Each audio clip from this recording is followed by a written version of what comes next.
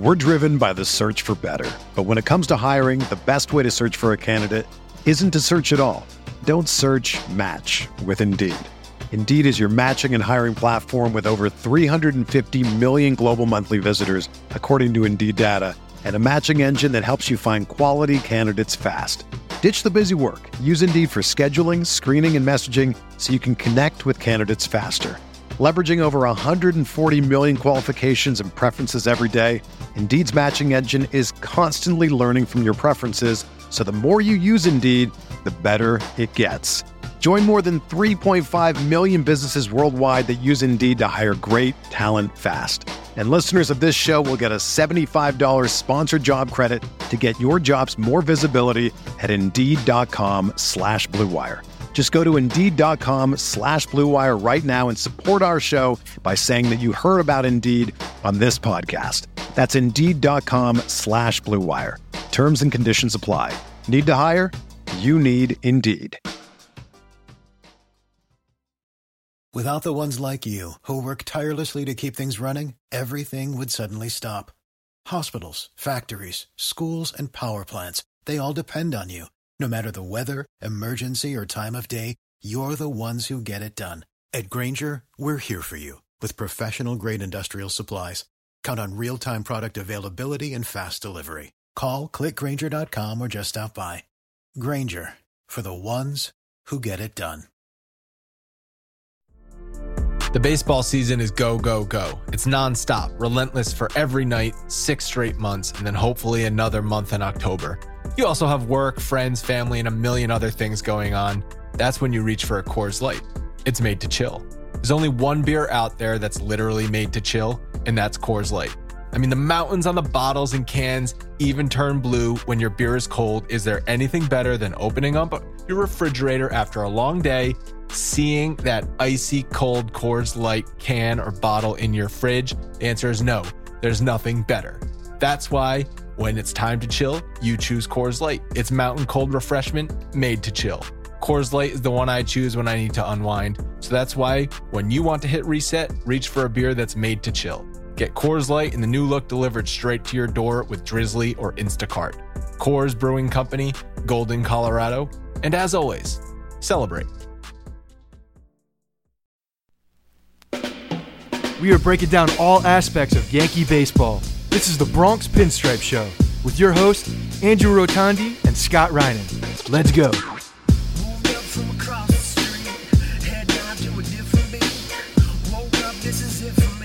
What's up, everyone? Welcome to the Bronx Pinstripe Show, episode 317. Opening weekend in the books, Scott. Oh, man, what a tour de force of suck that was on Saturday and Sunday. But I think the appropriate way to start this episode is you need to apologize to not only me, but all of our listeners out there for predicting 19-0 against the Baltimore Orioles. And here we are on Monday, or after the game on Sunday night, and the Yankees are 1-2. Okay, here's the deal. I will never apologize for anything I say. The first thing is, one, you are the reason we do these. The reason we do these bold predictions, quote unquote. You copped out with your wipe my ass little prediction or whatever it is. You copped out. Didn't actually make predictions, but I did. I stuck to them. I made some. And not only that, when I did this Baltimore prediction, it was me talking about the Yankees should win every single game because they should. And that's the damn truth. They should win against this team. I actually said 17 wins, didn't say 19, but you started out 19 they should. And then you realized you stuck your foot in your mouth. No. I just knew I wasn't going there. Couched it a bit. You were egging it on for 19. It's fine. It doesn't matter. 19, 17, it doesn't matter. They should win a shit ton of games against the Baltimore Orioles because they're a horrible team. And anybody who thinks going into a game with the Orioles that the Yankees should lose, you're crazy. You're absolutely crazy. So when you think of that mentality and you said, this is like, I mean, I'm not talking about like, oh yeah, the Yankees playing the Red Sox, Yankees playing the Astros, Yankees playing the Oakland A's, they should win it. I'm like, okay, yeah, they should win it. They're playing well right now, but I could see them losing it. I can't see them losing games to the Orioles. Well, and if then they this play weekend like that, happens. I could see it because that was ugly. Yeah, we got beat by a bunch of people that nobody has any idea who they are. Any idea. And why did they lose? because they played terribly. And it's so frustrating to like start the season off with a series like this. It's so frustrating to start a season off with a series that is just sloppy. And you said I didn't really make predictions. I think that's unfair. I think I had some predictions in there. No, your predictions were horseshit. What I was really doing, and you know it. And what I was really doing is just shedding light on the fact that predictions are stupid. And no one's ever right in their bold predictions. Every baseball writer out there, every Twitter baseball person out there, everybody who follows baseball always has bold predictions.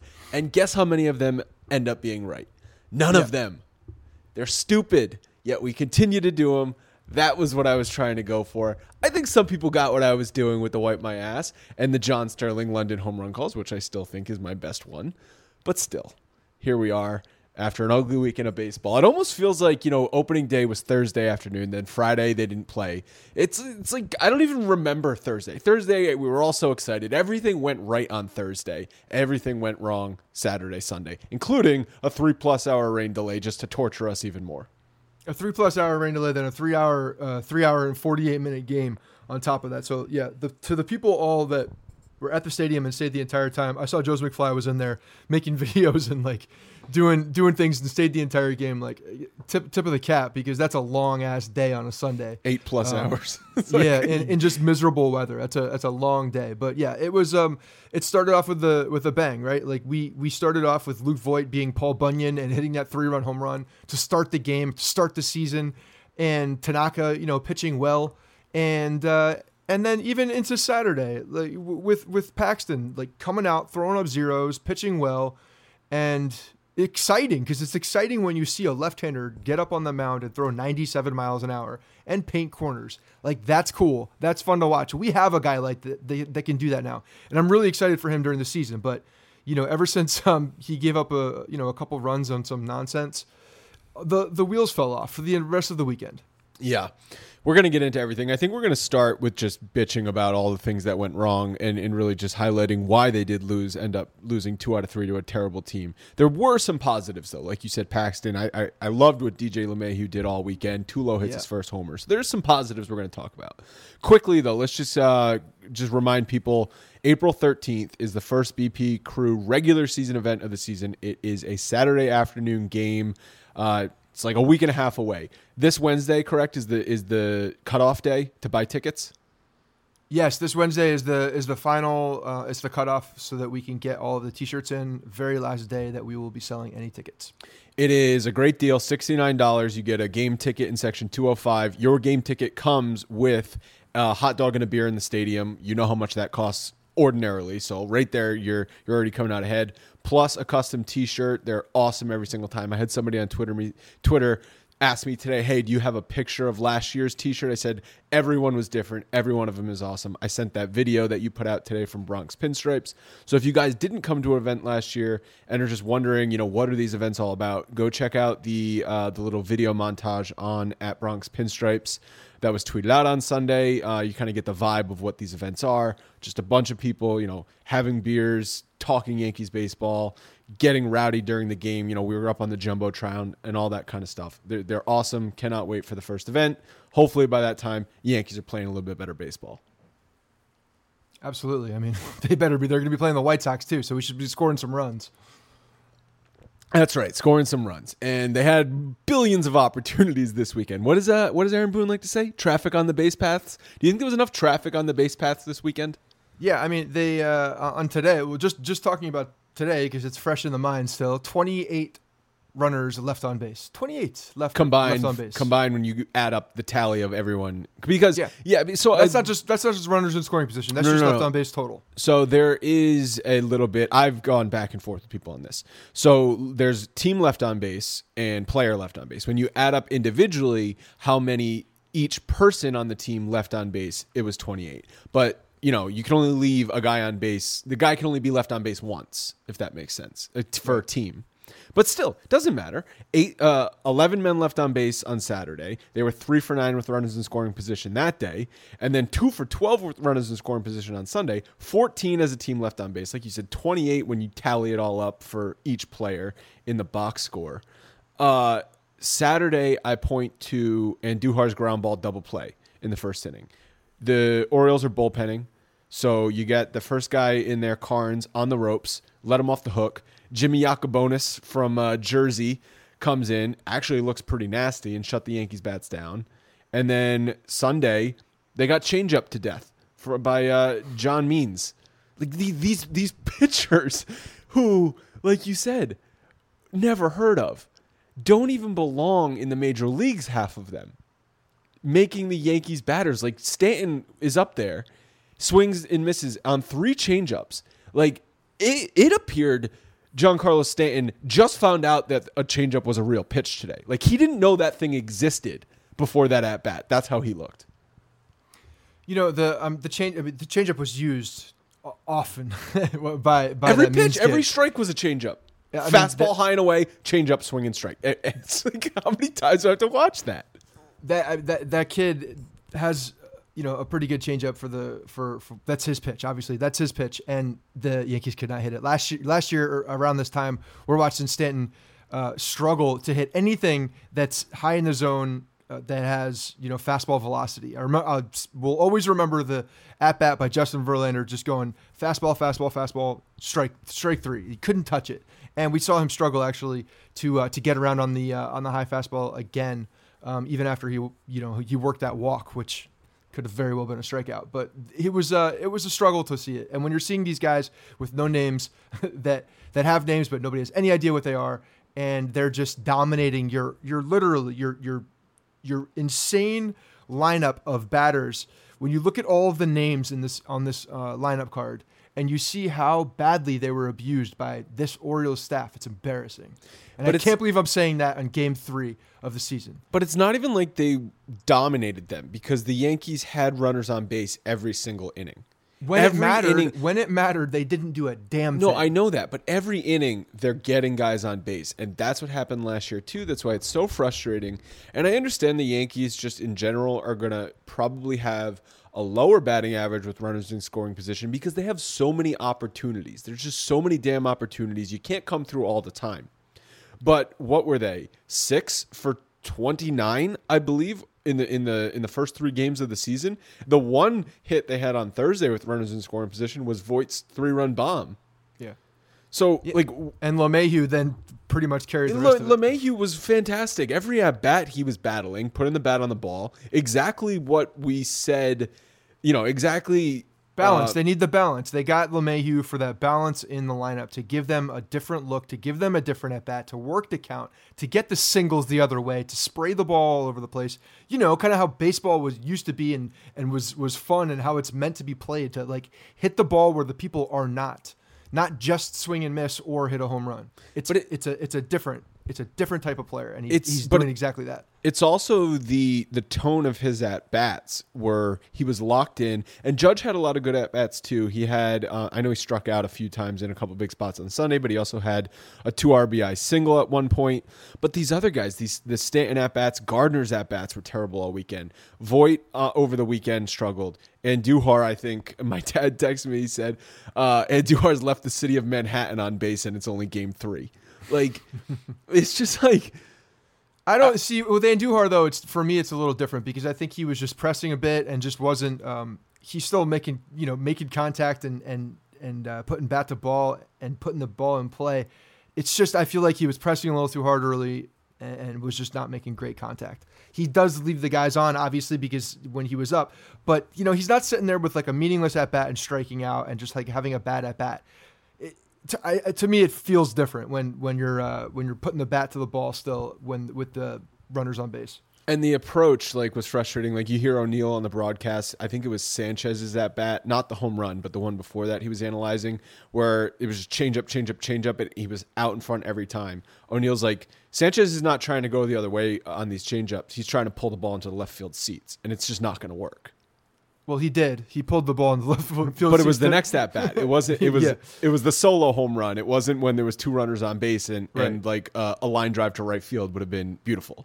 Yeah, no, absolutely. Because when there's nobody on base and you're a guy like Sanchez, that pitcher most likely is probably going to take some more chances too, with that particular situation. So it's a very different. When you're looking at the at bats and the timing of the at bats, and then the result of the at bat. it doesn't. It's not what you want. You want the home run with the runners on base. Yes, you love the home run even when there's nobody on base, but you can just see that there's a different approach, and it's unfortunate. But again, third game of the season. No, I know. And I gotta pull myself back a little bit because No. I feel like because we've done the show, throughout the year this is now our fourth year, we really haven't stopped. Like it's like the season stops, but it doesn't kinda. So the frustration level comes back very fast. Well, here's the thing. And it came back very fast today. Here's the thing. So I hate that if I criticize the team, if I tweet something out and it's criticism, you get half the people agreeing and half the people saying, it's March, what are you complaining about? What's the date that I can complain and not hear that? What is the cutoff point in the game? Because it's not like the Yankees just went out there against a good team and it's like Justin Verlander shuts you down for 8 innings, like tip of the cap, let's move on to the next day. No. The Yankees had 1 billion people on base and they couldn't get a freaking base hit. Like, why am I not allowed to be upset about that? Even if it's game 1, game 10, game 100, or game 162. Like, every game counts equal. So they squandered opportunities against the worst team in baseball, and they lost 2 out of 3 at home on opening home weekend. Yeah, that's not good. Like, so what does it matter if it's only March 31st as we're sitting here recording?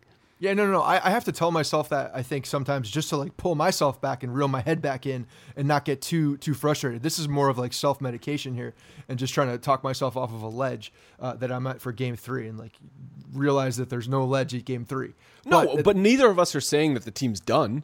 Come on. But that would be asinine. And anyone who is saying that is either trolling or an idiot. That's like believing if someone thinks the team's going to go 19-0 against another team. But why aren't we? And I think we are. But why? We are allowed to be frustrated over what happened this weekend. No doubt. And one of the reasons I think why it's so frustrating is because it's the same problems. It's the same problems that we had last year. The frustrations that are coming about right now early in the season, first series, are the same problems that we've had last year. And I honestly, the year before that and the year before that, the runners in scoring position, the average with the guys with runners on is just, I feel like it's never going to go away. I feel like it'll never go away. And maybe it's just also because of the changing of the time and the way that baseball is played now, we're going to see that more and more, is that those averages will be lower when there are runners in scoring position because it's so hit or miss. And when you see the problems that plagued you last year and ended your season come back to you in the very first weekend of the series of the season, then that's frustrating. So that's I think that's exactly what Judge was talking about in his Saturday post-game comments, where he said we have to have the mindset that our backs are against the walls every single game. Yeah. He was talking, harping back to the 17 playoffs where they were down to Cleveland, down to Houston, played with their backs against the walls. And obviously, no one is saying that you could possibly go through a 162 game season and treat it like you're down 0-2 in a playoff series. That is not feasible. However, I think what Judge was really saying is we cannot go out there and just waste these opportunities like we had on Saturday, and I'm sure, like he's saying, wasted opportunities on Sunday, and expect to win a championship, because it won't happen if they continue to waste those opportunities, especially against teams you should be crushing.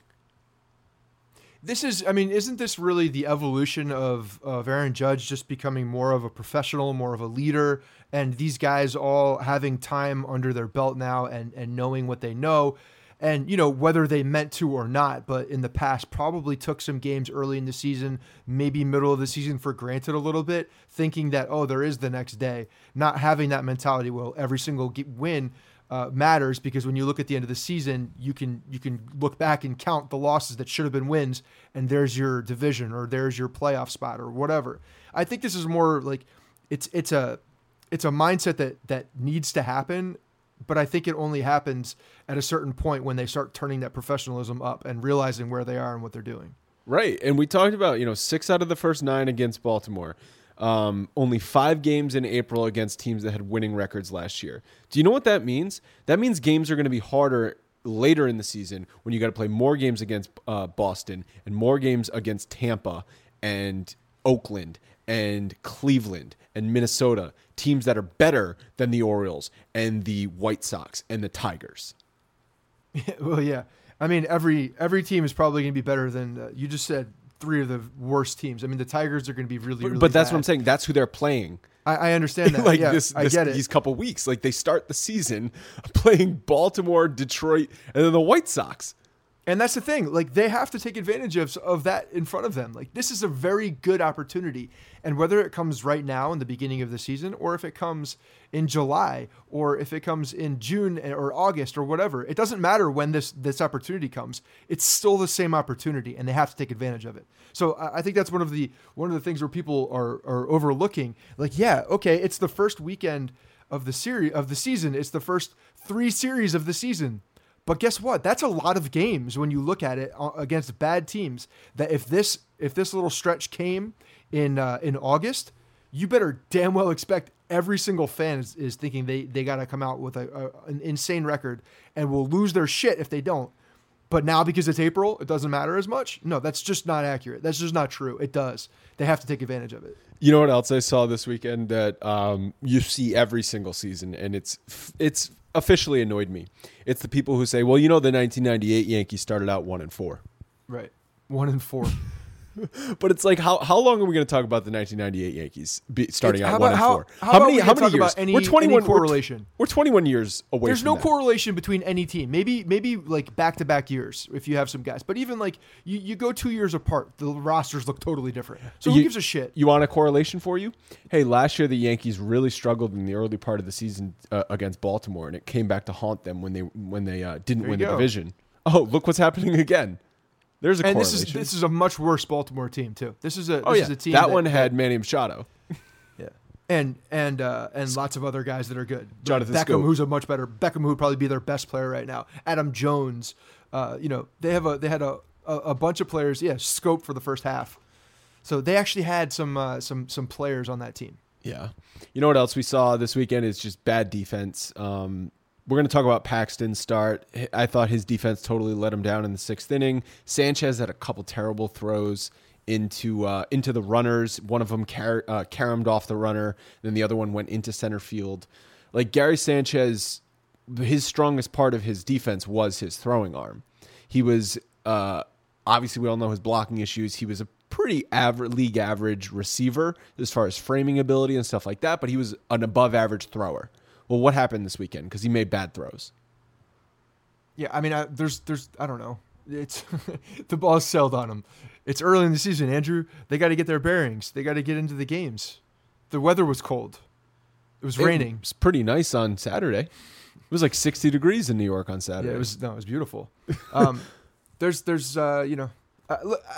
do understand this. Like in the beginning of the season, all teams are probably going to play pretty sloppy. Like it's usually some sloppy games going on in the first couple of weeks. That's usually the case. And maybe that's what the Orioles is like the great equalizer, the sloppiness of the games. And when you're a bad team and you play sloppy, maybe you don't play as sloppy on a given day. I don't know, whatever it is, but they just got to get it together. That's it. That's all that matters. Indulge me as I criticize some bullpen management on Sunday afternoon. So the Yankees. Who are we criticizing though? First, that's what I want to know. So it might be Boone, it might be the Nerds. I don't know. There's some math in here, so I think I'm going to blame this one on the Nerds. So the Yankees are chipping away, and it's 5-3, down by 2 runs. Zach Britton warms up. They don't bring him in. The Yankees then get a home run by Gary Sanchez to make it 5-4, and then they bring in Stephen Tarpley, who promptly gives up a 2-run home run. So they were down by 2. And we're warming up Zach Britton. And then they were down by 1, which last time I checked, I'm not one of Brian Cashman's nerds, but I can know the difference between 1 and 2. 1 is less than 2. Then they bring in Stephen Tarpley. Right. How does that make sense? Because Stephen Tarpley's the better pitcher? Is that maybe he's also a left-hander? So maybe they think that Stephen Tarpley's stuff is better. Here's the bigger atrocity in this situation. They had a right-handed bat up with Ricard, who did hit the home run. They had first base open. There were 2 outs. There was a runner on second base. The runner was already in scoring position. Who was on deck? Chris Davis, one of the worst baseball players that has ever played this game, who has a ridiculous contract and is just like he's 0 for the century. The guy can't hit anything. You have a lefty on the mound, a righty up who hits lefties well. I looked up his stats, Ricard. Like if you're looking at his splits, they're much better against left-handed pitching. I'm looking at the numbers. I'm saying like this is not the guy I wanted to go against Tarpley. I'm looking who's on deck, and it's swing and miss Crash Davis over there. What are you doing? Put the guy on first base, or if we're not going to do that, how about we bring in somebody to pitch to the right-handed bat instead of going with Tarpley? There were so many things that just didn't make any goddamn sense. It was like they were punting the game, even though it was still a very close game. Yeah, it makes no sense. And then in the ninth inning, Canley comes in, immediately loads the bases. Yeah. And then they start warming up Chad Green. It's like, at this point, like, what is it? And Canley ended up getting out of it, which is like beside the point. It's no outs with the bases loaded and Chad Green starts warming up. Best case scenario, you stall, you bring in Chad Green, and he only gives up one run. And then you burn Chad Green for probably no reason. The numbers must have said that Tommy Canley was going to throw more strikes after he walked 3 guys. Right. Backs against the wall. Odds. That's what Judge is talking about. You got to play like your backs against the wall. So maybe Canley, all he needs to do, he doesn't need to drink Red Bull. He just needs to Houdini. It's like we found a new Houdini. Well, no, he needed to put himself in a situation that was like, almost like drinking a Red Bull. And that's loading the bases. Yeah, get the heart beat Putting up. the bases up. Yeah, you got to get it going. So let's walk them going, walk the bases full, and then I'll try to get out of it. But, he even had three balls on the batter with the bases loaded too. So he was very, very close to a disaster and somehow worked out of it. But yeah, it's the inning before with the Tarpley giving up the home run to Joey Ricard and having Davis on deck with the base wide open. I mean, there's nobody standing on first base. It was wide open. Well, you guys, probably did not enjoy the results of the Yankees games. Maybe you did well in fantasy baseball this weekend. I did a draft. I don't know. I tweeted out. I saw some people replying. I did not do well because I picked a lot of Yankees on Saturday. I thought they were going to come out swinging. I had Voit on my lineup. I had Judge in my lineup and Paxton. So as you can imagine, I did not do well. But I did it on a new app that we have been talking about. It's called Draft. If you love fantasy baseball, then you need to try our new favorite app called Draft. It's daily fantasy baseball, but not like the other guys. On Draft, you play live snake drafts with other people, just like in your season-long league. Drafts last for just one night, and once you're done drafting, that's it. There are no trades. You don't have to worry about the waiver wire. You just set it and forget it. The best part is you can play for cold, hard cash and get paid out the next day.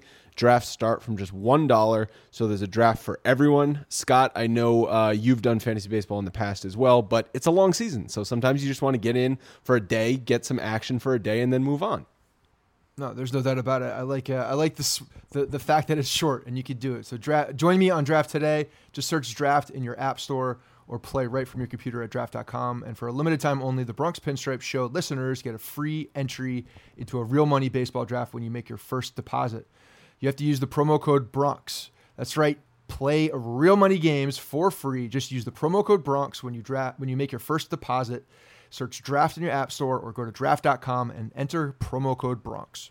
All right, let's talk about some positives because I think there were some this weekend. Paxton, he made his debut. He got the loss, but I think his defense let him down. There was a couple soft hits in the inning. Gardner made a weak throw from center field. The Yankees do really miss Hicks's arm in center. And then Gary Sanchez had a throwing error, and then before you knew it, the Orioles had the lead. But what I saw from Paxton in innings 1 through 5, he was working efficiently, he was throwing a ton of fastballs, and he was throwing a ton of strikes.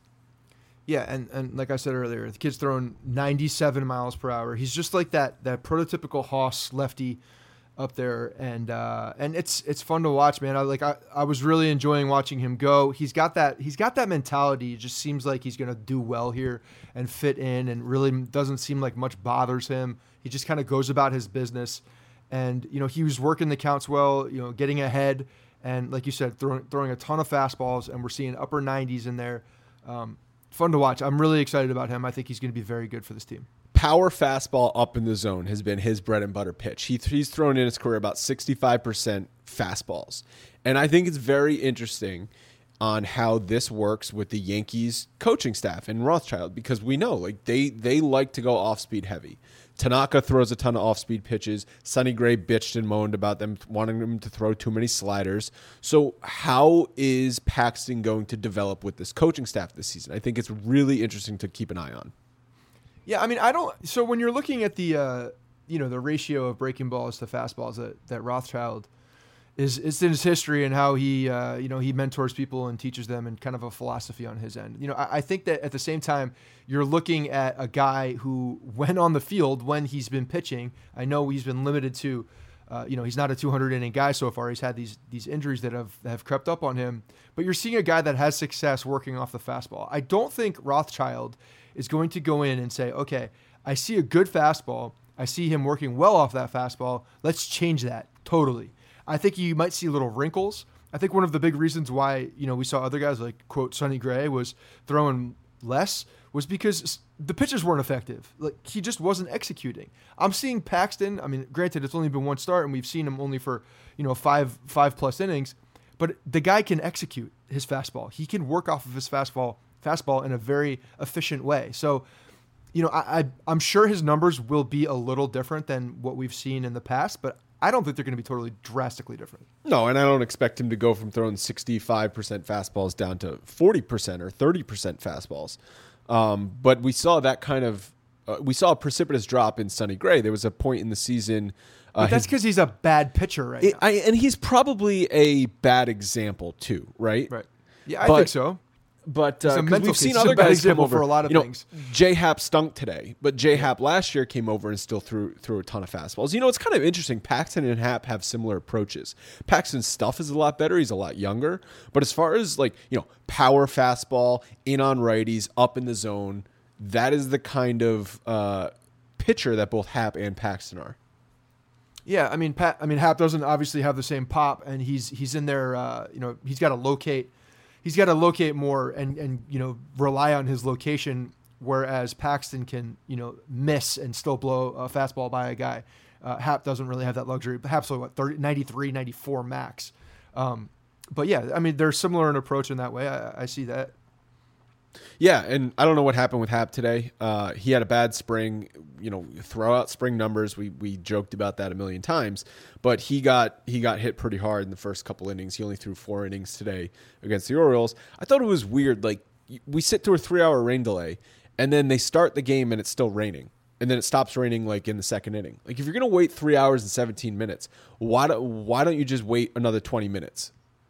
Because they wanted to get it in before primetime TV tonight. They got things to do. They got things on the schedule. Well, if that's actually the reason, I actually think there's a lot of alternative motivations when you get to a point. They saw that it was clearing out, and they're just like, let's move forward. Right, but what if it? I don't know. Maybe Hap just had a bad day, regardless. But what if it affected him in the first inning? I'm sure it did. When you sit for 4 hours or however many hours it was, 3 hours before you get up after you've already started. Or, you're mentally getting in it's got to affect what you do on a given day. Not that is an excuse, and I'm sure J Hap would never use that as an excuse either, but it does. He served up a ball that was, hit like very far in left field. Into the bleachers. That was not, left. Yeah, that was not, it didn't look like he was sharp early on. And then he got a little bit better after that. But it was a bad freaking day. It was a bad day. I'm chalking it up. Bad day. Bad weekend. Bad day. Moving on. Yeah, I had to kill a snake today. Oh, I heard. I saw the whole video on Twitter. I hate snakes. So I gotta tell this story. We're not a snake podcast. I gotta tell this story. I gotta get away from baseball for a second because this is utterly ridiculous. I was going to do some yard work. I have to go to Home Depot to get something, and I'm literally walking to my car, and a snake just right there on the side of the driveway in the grass, snake in the grass, literally, not a big snake, 2 feet or ish. And I try to get it and it goes under my car. Long story short, I'm trying to push it out and this damn snake goes in the car. Why did you have the door open? There was a door open. It was under the car and it went up into the car, into the underbody of the car. Oh, I thought it went into your door. No, the doors were not open. It went up and in. When it goes up and in the car from inside, from the dead center, because it was dead center underneath my car, where does it go? Damn well it could find its way inside the car if it wanted to. Snakes are slithery. Who knows? And this was not a huge thing. So it's in the car. And I'm at a point now. I'm like, I don't even know what to do here. This is a very different situation than I've ever been in. Because how do you know it's gone? How do you know the snake leaves? Yeah, I was literally going, I had my wife standing at the foot of the driveway with our son, watching either side of the car just to see if it went out while I go inside, because I'm going to try to get it out still, but I can't sit there all day and like stare under my car to see if it leaves. How else would I know? Bevan will never drive that car again if she thinks there's a snake in there. I'd literally have to throw the car away. Yeah, you'd have to push that thing off a cliff. I'd never get in that car. I've never been in that car, but I'd never get in that car if there's a snake in there. I was in the middle of setting up a computer in my garage and a camera, and I was just gonna record it. You're gonna live stream the snake. I'm gonna more interesting than the Yankee game today. We're gonna go to Snake Watch. It's about to be Snake Watch. I was gonna record it. Like I had everything set up, and then the damn thing comes out, and I take his head off. And that's with a rake or something? With a shovel? Nice. One shot right in the jugular. What kind of snake was it? I think it was like a garden snake or something? It was a brown garden snake, yeah. But, I'm no snake expert, and I wasn't trying to mess around. It was done. And I'm sorry for anybody who loves animals and is going to yell at me. I'm sure I'll get emails for killing a snake. But you know what? It's my livelihood at that point. I will take out a snake, a squirrel, a bird, anything that tries to enter my car or my house. I think snakes are one of those animals that people don't really get upset about if you kill. Maybe. I'm sure there are people that will. Sure. I mean, there's snake people out there. Like you had your snake guy in your frat. Yeah. I mean, look, it went in my car. Like it was attacking me at that point. I was just trying to go to Home Depot, and the snake was guarding my door. I'm very comfortable stating clearly that we here at the Bronx Pinstripe Show are not a snake podcast. Not a snake podcast. I hope that's the last time I have to talk about snakes. Well, let's talk about DJ LeMahieu, who was probably my favorite player to watch this weekend because he had good at-bat after good at-bat. He made so many nice plays at third base. He had the hit with runners in scoring position on Saturday. He had great at-bats today with runners on base. He saw, I believe, 18 pitches. Was it 18 pitches in his first two at-bats, both walks, just grinding out these at-bats, and then later in the game, he punches a ball to right field. So just a really solid debut at third and at second base this weekend. Yeah, man, he's just a hell of a baseball player. You can tell that, on the defensive side, he's smooth. He kind of glides to the ball. He's just you could tell he could probably play anywhere. I'm surprised he hasn't played, because he played shortstop in college, I think, right? I'm curious as to why he never went back there when he was at Colorado and played second base, and now he's playing some third, but shortstop's not really as much of an option. I don't know if it's just because of his footwork and he's just not as quick, but everything looked good to me today or this weekend. He's very smooth, got a strong arm. And then, at the plate, just his approach up there, the ability to go the other way is one of the reasons I think that he was brought in here. His game plays very well to Yankee Stadium, and then also it's super complimentary to all of the home run swing and miss guys that we have on this team. Yeah, and I could actually see what they did was they gave Andujar the DH day on Saturday. LeMahieu got the start at third, and then they gave Tulo the day off and then moved Torres over, and LeMahieu got the start at second. And, this is not to bash Andujar, because I like Andujar and I like that he is continuing to get better. But my God, do you see the difference between the two third basemen just watching them, in a couple games? Yeah, I mean, he's just, LeMahieu's just smooth. And when you see a guy that's smooth out in the field, it just looks so much better than a guy that is, choppy with his footwork. And to be fair, Andujar made some nice plays towards the line today. Yeah, and he got, unfortunately for Andujar, like the plays weren't completed and they weren't necessarily his fault. Like the one on opening day that Voit couldn't scoop. And then the one today where it was just, he made a nice stab to the backhand just with a little bit of a late throw. I don't even think anybody else, he gets that guy. I mean, he made a really nice play, a strong throw, and there was the kid was a fast runner, and I think that's the reason it happened. It was bang, bang, but still, the kid was flying down the line. So, I mean, I don't think that's on Andujar at all. The fact is that he got to the ball, his footwork was, first step, being quick, getting to that ball, crossing the line, and then getting down and making a solid throw, like a really strong throw, because he's got a good arm. And it was over the top, and it was accurate, and it was right there. Just the guy beat it out. That's all it was. But the thing is that he's definitely, obviously he's put in the work. We've heard all of the positive things from the coaching staff, and from him we hear everything we want to hear. And I think we are seeing progress from him. So again, we'll monitor it as the season goes on and see how he continues. But it's just nice to know. I tweeted this on Bronx Pinstripes. It's nice to know that if needed, we have a lockdown guy for third base if needed. Right, and I know LeMahieu got time at third base in spring training, but over the last couple of years in Colorado, he was just a second baseman because they had Nolan Arenado. So it's not like he has had a ton of time at third base, but looked very comfortable there. That's why I'm surprised that he hasn't gotten anything at short at all.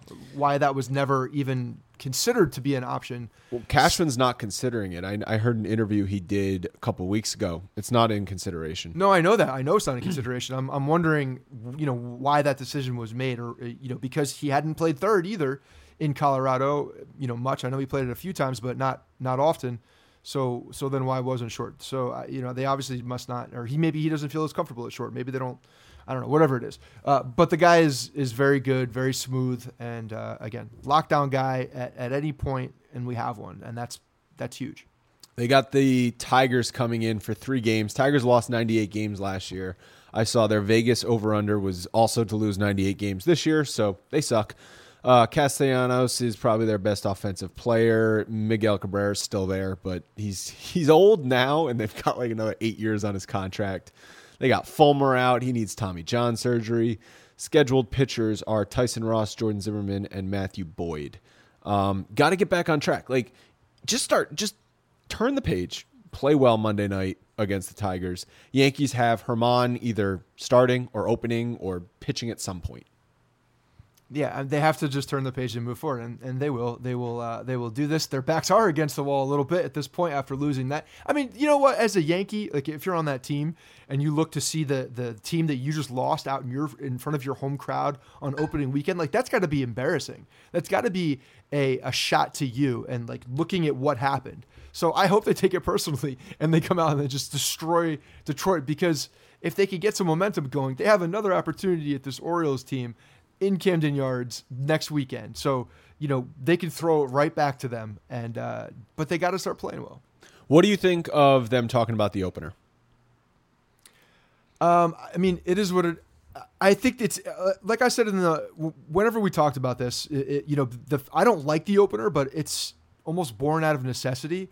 And I think at this point, when you're looking at the guys that they're considering, I get it. I don't know whether they're calling it an opener or not. Herman essentially is. If he gets into trouble early, they're going to go with somebody else. But you're thinking about possibly starting someone on the side of the pen. Yeah, what they talked about doing is starting somebody in the first inning, maybe Jonathan Holder or Chad Green, and then having Herman come in maybe innings 2 or 3. I just don't understand the 6. point of that. I don't understand the point of it. Well, against the Tigers, at least, I don't know if they're playing matchups or if it's just something they want to experiment while their starters are on the shelf. But you got Castellanos, you got Miguel Cabrera coming up in the first inning, 2 big right-handed pitchers. Maybe they like a matchup with a Chad Green or Jonathan Holder against those guys in the first inning, and then have Herman come in and just face the bottom of the order and take it from there. Let him go through two turns in the lineup, innings 2 through 6, and take it from there. I guess. I don't know. It seems for this particular situation, I think the opener is born out of necessity, and this to me doesn't feel like it's necessity. I feel like it's just, you're being too cute and trying to do some things that there's no reason for it. If Domingo Germán has the long-term, if the Yankees have the long-term vision of Germán being a starter, start the guy. Let him go out there and pitch like everybody else does. I don't know why we would have to jump him in the second inning after, and looking at what our other options are. I mean, are you going to put Green, Holder, Sessa? It's just, I don't get it. It doesn't make sense to me. Sessa pitched pretty good today. He pitched a few innings, so he wouldn't be in there. And part of it was depending on how their bullpen was used today. And if they're going to use the opener. So a lot of guys either pitched or warmed up on Sunday. So I don't know how that's going to affect what they do on Monday. And then on Tuesday, I believe, I don't know if they've announced a starter yet, but it would be Tanaka's regular turn. And then I think Loaisiga's coming up. Yeah. So, I mean, do you want to keep your bullpen at a point where, you're going to overuse them on a start or on an opener day on the first game of the series when you know that Loaisiga is going to be making a start at some point. And you very well might have to, you got to have everybody, a lot more guys ready to go at some point with him there. You have to have a fail-safe, right? You can't go expect Loaisiga to go out there and throw 6-7 innings. It's probably not going to happen. So I don't know. I don't like it. I don't like it in this particular instance. I don't like it in general, but in this particular instance, to me, it's being too cute and doesn't really make much sense. I just hope it's a moot point and the Yankees can put up like 9 runs against a crappy Detroit team. Their offense should be able to carry them through some of these games. Like you got one of the best offenses in the last decade of baseball as far as names on paper go. So start acting like it. All right, give a grade to John Sterling for his home run call. Tulowitzki, man of Troy, for Tulowitzki's first homer on Saturday. I kind of like it. It's very Sterling-esque. The man of Troy, like the Tulowitzki is good, and then the man of Troy. It's a little lazy. Tulowitzki's a little lazy. It's okay, but Sterling can get away with that. And then you add the man of Troy after the Tulowitzki, like. That just seals it in there as a classic. It's classic Sterling. I'm not saying it's a classic, but it's classic Sterling. People were throwing around on Twitter Tula window, Tula wall as what he should have gone with, but I think that's too like pop culture-y. That's too new for John Sterling would never say that. John Sterling would never say that. He's gonna say something very corny and punny like Tulowitzki. Yes, this is perfect. No, this is exactly what John Sterling is. I'm very, very happy with this call. And it kind of, for Tulowitzki, who's probably been thinking about his first Yankee home run since he was like 2 years old. Dude was getting emotional on opening day when he finally got a hit. I think it's less about getting a hit as a Yankee and more about him just getting another hit in the major leagues after being discarded by the Blue Jays. But Tulowitzki, showing emotion this weekend. Yeah, and he had an opportunity on Sunday to really get that moment and to actually get his Yankee moment, quote, at home in the pinstripes it would have been to win the game or tie the game. It would have been to tie the game, I think, or maybe it would have win the game. But he had an opportunity to do it and struck out. So maybe he was trying a little too hard. Would have been his signature Yankee moment. It would have been. It would have been perfect. I mean, coming in, pinch hitting for Brett Gardner, ready to go. Does it make you feel any better that the Yankees lost, that all of the Red Sox starters got crushed this weekend in Seattle? I'm not really looking at other teams at this point. I just want my guys to be right. I think it's nice to see that. I mean, that's always I'm never going to say that that's a bad thing. I think it's nice to see that. I think it's nice to see Chris Sale having issues after he signs a big contract. Evaldi going back to the guy that everybody thought he was going to be. But that is the Evaldi we thought he was. But these guys again will probably. I mean, Chris Sale is an interesting player to watch. I think from now and throughout this contract because at some point the problems that he's having in the second half of each year are gonna be the entire year, and he's gonna be a very, very tough guy to manage and to deal with, and they're gonna be walking out with kid gloves with this guy at some point soon. Right, and he had a dip in velocity on opening day. He was thrown in the low to mid 90s versus the upper 90s. I was listening to Boston radio the next day, and their theory is actually that this is by design and that the Red Sox coaches are telling him to not basically go balls to the wall in the first half like he does every year and dominates, and save a little bit for the second half so he doesn't get injured. I guess that's so dangerous to say though. It's don't try as hard. Like that's how you get hurt. That's how you get knocked around. That's how you get knocked around. Basically, that's how you lose your mechanics. That's how you. There's a bunch of things that are bad with that. So I can't imagine any team actually saying that to somebody. But at the same time, when it is early in the season and you're seeing the velocity lower than you normally do on some of these guys, I'm not looking at that as any kind of worry until you get a little bit deeper into the season. There's a lot of times a lot of these guys don't reach their normal velocity until a couple weeks into the season when their arm is even more loosened up, especially as you're I know he's 30 years old now, or he's about to be 30, but his arm is a lot older than that. I don't know how his arm is still attached to his body in the first place, but yeah, it's there's a lot of wear on that arm. Yeah, and look at Betances dealing with velocity issues too. So Right, but he always had that. That's what I'm talking about. Like, no, I know that's what you're talking about. Just like is a slow starter as far as velocity. He's always been like that. Yes, now there's some issues happening with the shoulder, but in the past there have been no issues, and he still had a velocity dip. Right. All right, let's move into some mailbag questions. We got a lot of angry ones, as can be expected. 3 people wanted to talk about Brett Gardner. So I'm going to just summarize it all, but I'll give everyone a shout out. So the first one came from George Cali at George Cali6 on Twitter. Second one from Upstate Sports at Upstate Sports 1. And the final one from our old friend, Georgie Costanza, basically asking a few things about Brett Gardner. Number 1, why are the Yankees leading him off? Number 2, why does he look so bad?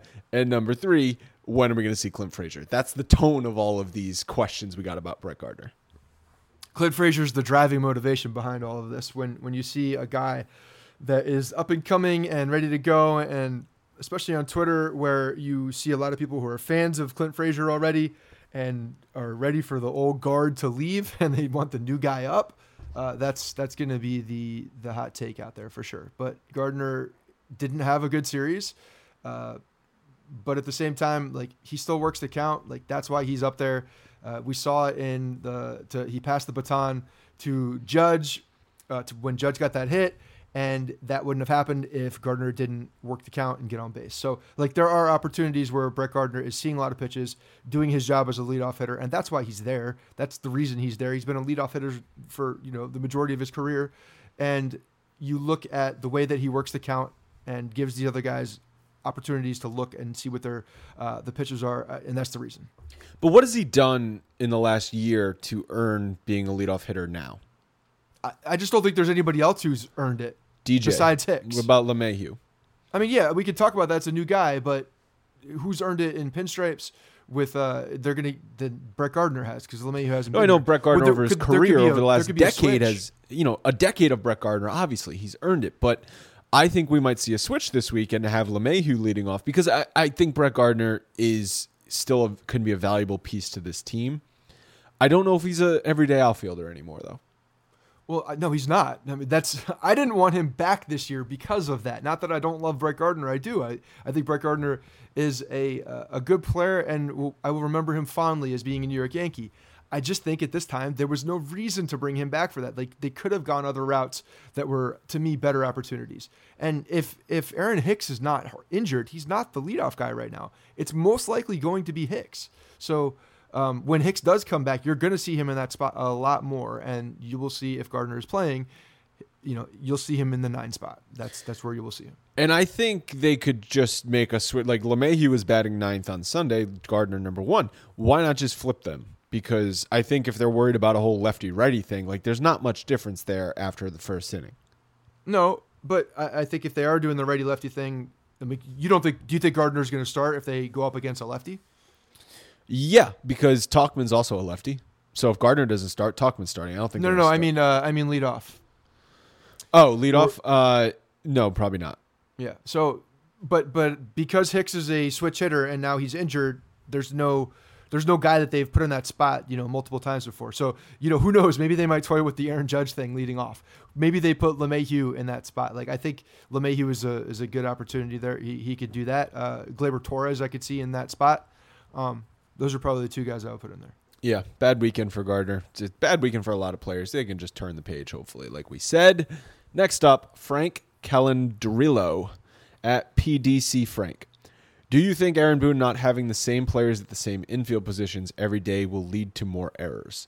So, is Andujar, DHing one day, third the next day, LeMahieu shifting around, switching around Torres and Tulo, Bird and Voit, as we saw playing, one day it was Voit got the start twice, Bird the next day.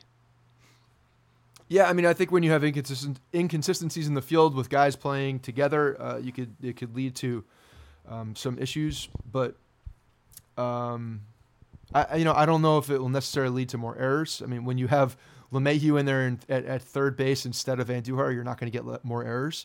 So I think it just depends on the situation, but I don't think it really matters as much when you have like Gleyber Torres moving from second to short, they're still getting the reps in. They're still getting, the time in the field, and I don't think it'll affect it too much. I mean, if you're looking at a chemistry thing like up the middle, that's possible. But with all the shifting and things like now, like these guys are shifting all over the field at this point. And like today's game, they're not just in one spot. They're in so many different spots, even within their own position, that I don't think it affects them as much as maybe it would have 10, 15 years ago. And we know there's just going to be a rotation between second and short because we know they're going to give as much time off as they can to Tulowitzki. Yeah.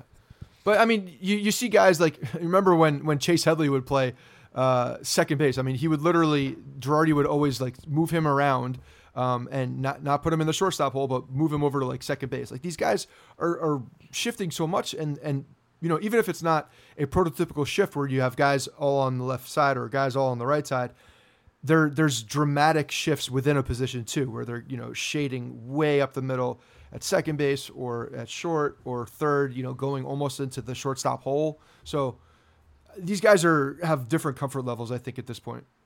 What do you think of the first baseman after the first 3 games? Are we still calling it a battle? I mean, it seems like a platoon right now. It Right. doesn't seem like a battle by any means. It seems like they're both playing. But They're battling. Again, that's because of the injuries. They know. I mean, I think they each know that one of them is on this roster long term. Yeah. Yeah, I mean, it's definitely for them. It's for sure a competition. There's no doubt about it. Like they have to. One of these guys. I want one of these guys to like take this job by the balls. And the guy that's very clearly the fan favorite at this point is Voit. And I think people are still just kind of over Bird. And but we saw early success from both of these guys where Bird hit a home run, Voit hit a home run. And neither one of them were great. 8th inning home run for Bird on opening day saved an otherwise ugly opening day for him because he struck out 3 times before that. Yes, he did, and he was getting it too from the stadium. Getting some booze. He was getting the booze, and then he hit it out. So, it'll be interesting to see how it plays out. And but yeah, I think it's there's really no leader at this point. I think they're both playing well. Yeah, well, playing well enough. Well enough. I mean, I didn't like what I saw defensively out of either of them this weekend.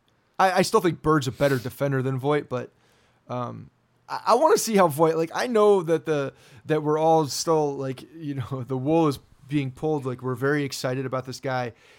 He's a fun dude. Like he's the guy that everybody wants to be the first baseman. He's like a reincarnate of Jason Giambi. He's like a big meathead that is hitting the ball, hits dingers, can't even eat sunflower seeds. Just give me the home runs, and he goes about his business as like the underdog guy. And Bird's just a kind of like the weird guy in the corner that nobody can relate to. So, it's they're so polar opposite in the way that they are, and I think that the way that like fans look at them, it's just interesting how it's going to work because I think people want Voit to be the guy and just to take it away. I wrote a blog on Friday morning after opening day comparing him to Biff Tannen when the timeline skewed and Luke Voit. Like at some point in the last year, something happened and we were in an alternate reality where he was traded after being sent down to the minors a number of times from St. Louis, and boom, all of a sudden, 2019 opening day, Yankees cleanup hitter. It's like it's a nice rags to riches story. It really is for the kid. And that how do you go from getting traded for Chase and Shreve and Giovanni Gallegos to being the opening day cleanup hitter? Like how does that happen on the New York Yankees? Right, on the Bronx Bombers. Yeah, no, it's pretty wild. It really is pretty wild. But I mean, that's a tribute to the guy who's had a lot of belief in his own abilities and just waiting for that right opportunity. And, maybe we should be giving credit to the Yankees analytics staff too, who saw a lot of hard hit balls in the minor leagues and just thought he was thought he was unlucky at some points and that he was an undervalued player. So, I think there's a lot of credit to go around for identifying who he is and then for the guy not getting down and just keep grinding. And now he's here. All right, it's a good old American story, man. It's the hard work, a little elbow grease. It is, and he's a Midwest boy, so All right, final one from Fleet. Hey, my wife Kirsten and I have been longtime fans of the show, and we're flying into New York from Dallas for a game next week. Can you all suggest for people making an overnight trip to a couple places without monster crowds to go for 2 to 3 hour pregame or postgame for nibbles and beer/cocktails? Slight bias towards places with Italian food. The reason I bring this up, well, first of all, is you should probably check out Arthur Ave in the Bronx for Italian food. Ton of good restaurants there. It's like a 10-minute Uber from the stadium.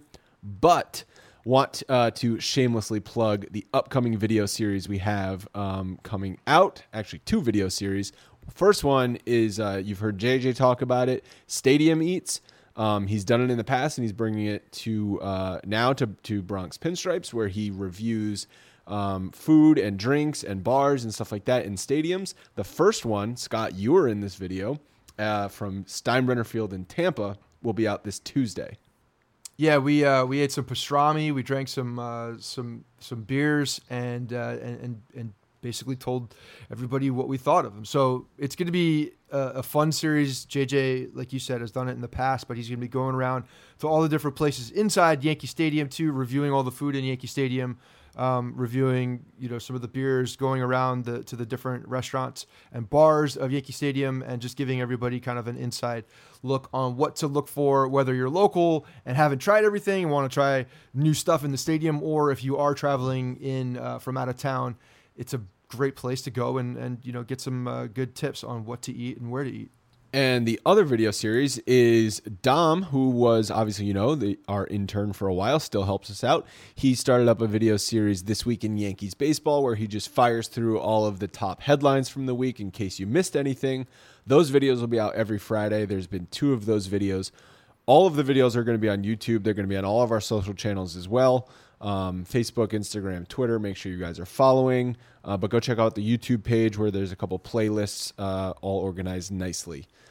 All right, Scott, we made it through the first weekend. Long way to go. I literally barely made it through this weekend. Right. It was crazy. And it's like, of course, the first full episode of the regular season, we got to deal with a late night because of a rain delay and of some more technical issues, of course, because we cannot do a podcast late at night without technical issues, because that would just be too easy. That would be too easy. That would be entirely too easy. So, look, man, I'm ready for Detroit. I think we're gonna see this team turn around, and maybe it's Detroit coming in at the wrong time for their sake, because this team must be hungry at this point for some good wins and to crush the ball. And that's what I'm looking for. I'm looking for a good rebound against this to get some momentum and then stomp on the throats of Baltimore in Camden Yards. There we go. We'll talk to you guys Thursday. Next episode, Thursday. We're twice a week for the rest of the season. Let's go, baby. Believe it or not, George isn't at home. Please leave a message at the beep. I must be out before I pick up the phone. Where could I be? Believe it or not, I'm not home. What a horrible weekend. You lose 2 of 3 to the frickin' Orioles. I mean, they're terrible. They're going to lose 100-plus games. Horrible defense, horrible pitching. And why do you sign DJ LeMahieu, who, by the way, has been absolutely fantastic to start the season, and you sign him as a contact hitter, and then you put him in the 9-hole? Makes absolutely no sense. Terrible weekend. Gotta regroup. Go Yanks. But what else can I say? I know it's only been 3 games, but in this 3-game sample size, the Yankees are a shitty team. They suck. They suck. When you lose to the Baltimore Orioles 2 out of 3 in opening series at home, you suck. Now, they get to play another shitty team, the Detroit Tigers, and they're probably going to lose 2 out of 3 to them also. What do you fucking do? This team is so similar to 2018, it's actually scary. You know, the lack of fundamentals, leaving so many runners on base, the pure lack of situational hitting. Starting pitching wasn't so bad this weekend, with the exception of Jay Happ today. Our bullpen is not very good, or at the very least, it's been hardly mismanaged by Aaron Boone like it was last year. Just not impressive, and it just baffles me that the Yankees can't figure out this freaking high school baseball team, the Baltimore Orioles. Gotta give them credit, but still, the Yankees beat themselves. Look, it's obviously early. The 3rd game of the season is not the time to begin panicking and thinking that the season is over. We all know this. And obviously at the end of the season, the Yankees will be, at the very least, in the hunt for the playoffs. But what these last 2 games have showed us is that not hitting with runners in scoring position, making errors, and not coming up big in the moment that it counts is not the recipe to get there. Let's see if we can get it done against Detroit. My, oh my, what a way to start. First off, we have Boone talking about the team putting their best foot forward. What he needs to do is start putting his foot up people's asses. Number two, we knew it was going to be a rough start with the pitching situation, but my God, this team cannot hit with runners in position. I don't want to single anyone out, but Giancarlo, Mikey Stanton, whatever he wants to call himself. Listen, if he quits swinging at 0-2 sliders in the dirt, I'll call him whatever he wants. Like 15 has to start hitting with runners in position. It's so frustrating. Thankfully, the Red Sox lost to an equally crappy team this weekend. We just need to unplug this team and restart it while it's early. Hey guys, thanks for listening to the Bronx Pinstripe Show. Make sure you find us on iTunes and subscribe so you can get all new episodes directly onto your phone. If you do like the show, we'd love for you to take a minute and give us a 5-star rating and review in iTunes. It really helps us out and allows us to create more shows. We're on Twitter at Bronx Pinstripes and the same on Facebook. You can always find us there talking Yankee baseball. Thanks again, guys, for your support. Really appreciate it, and go Yankees.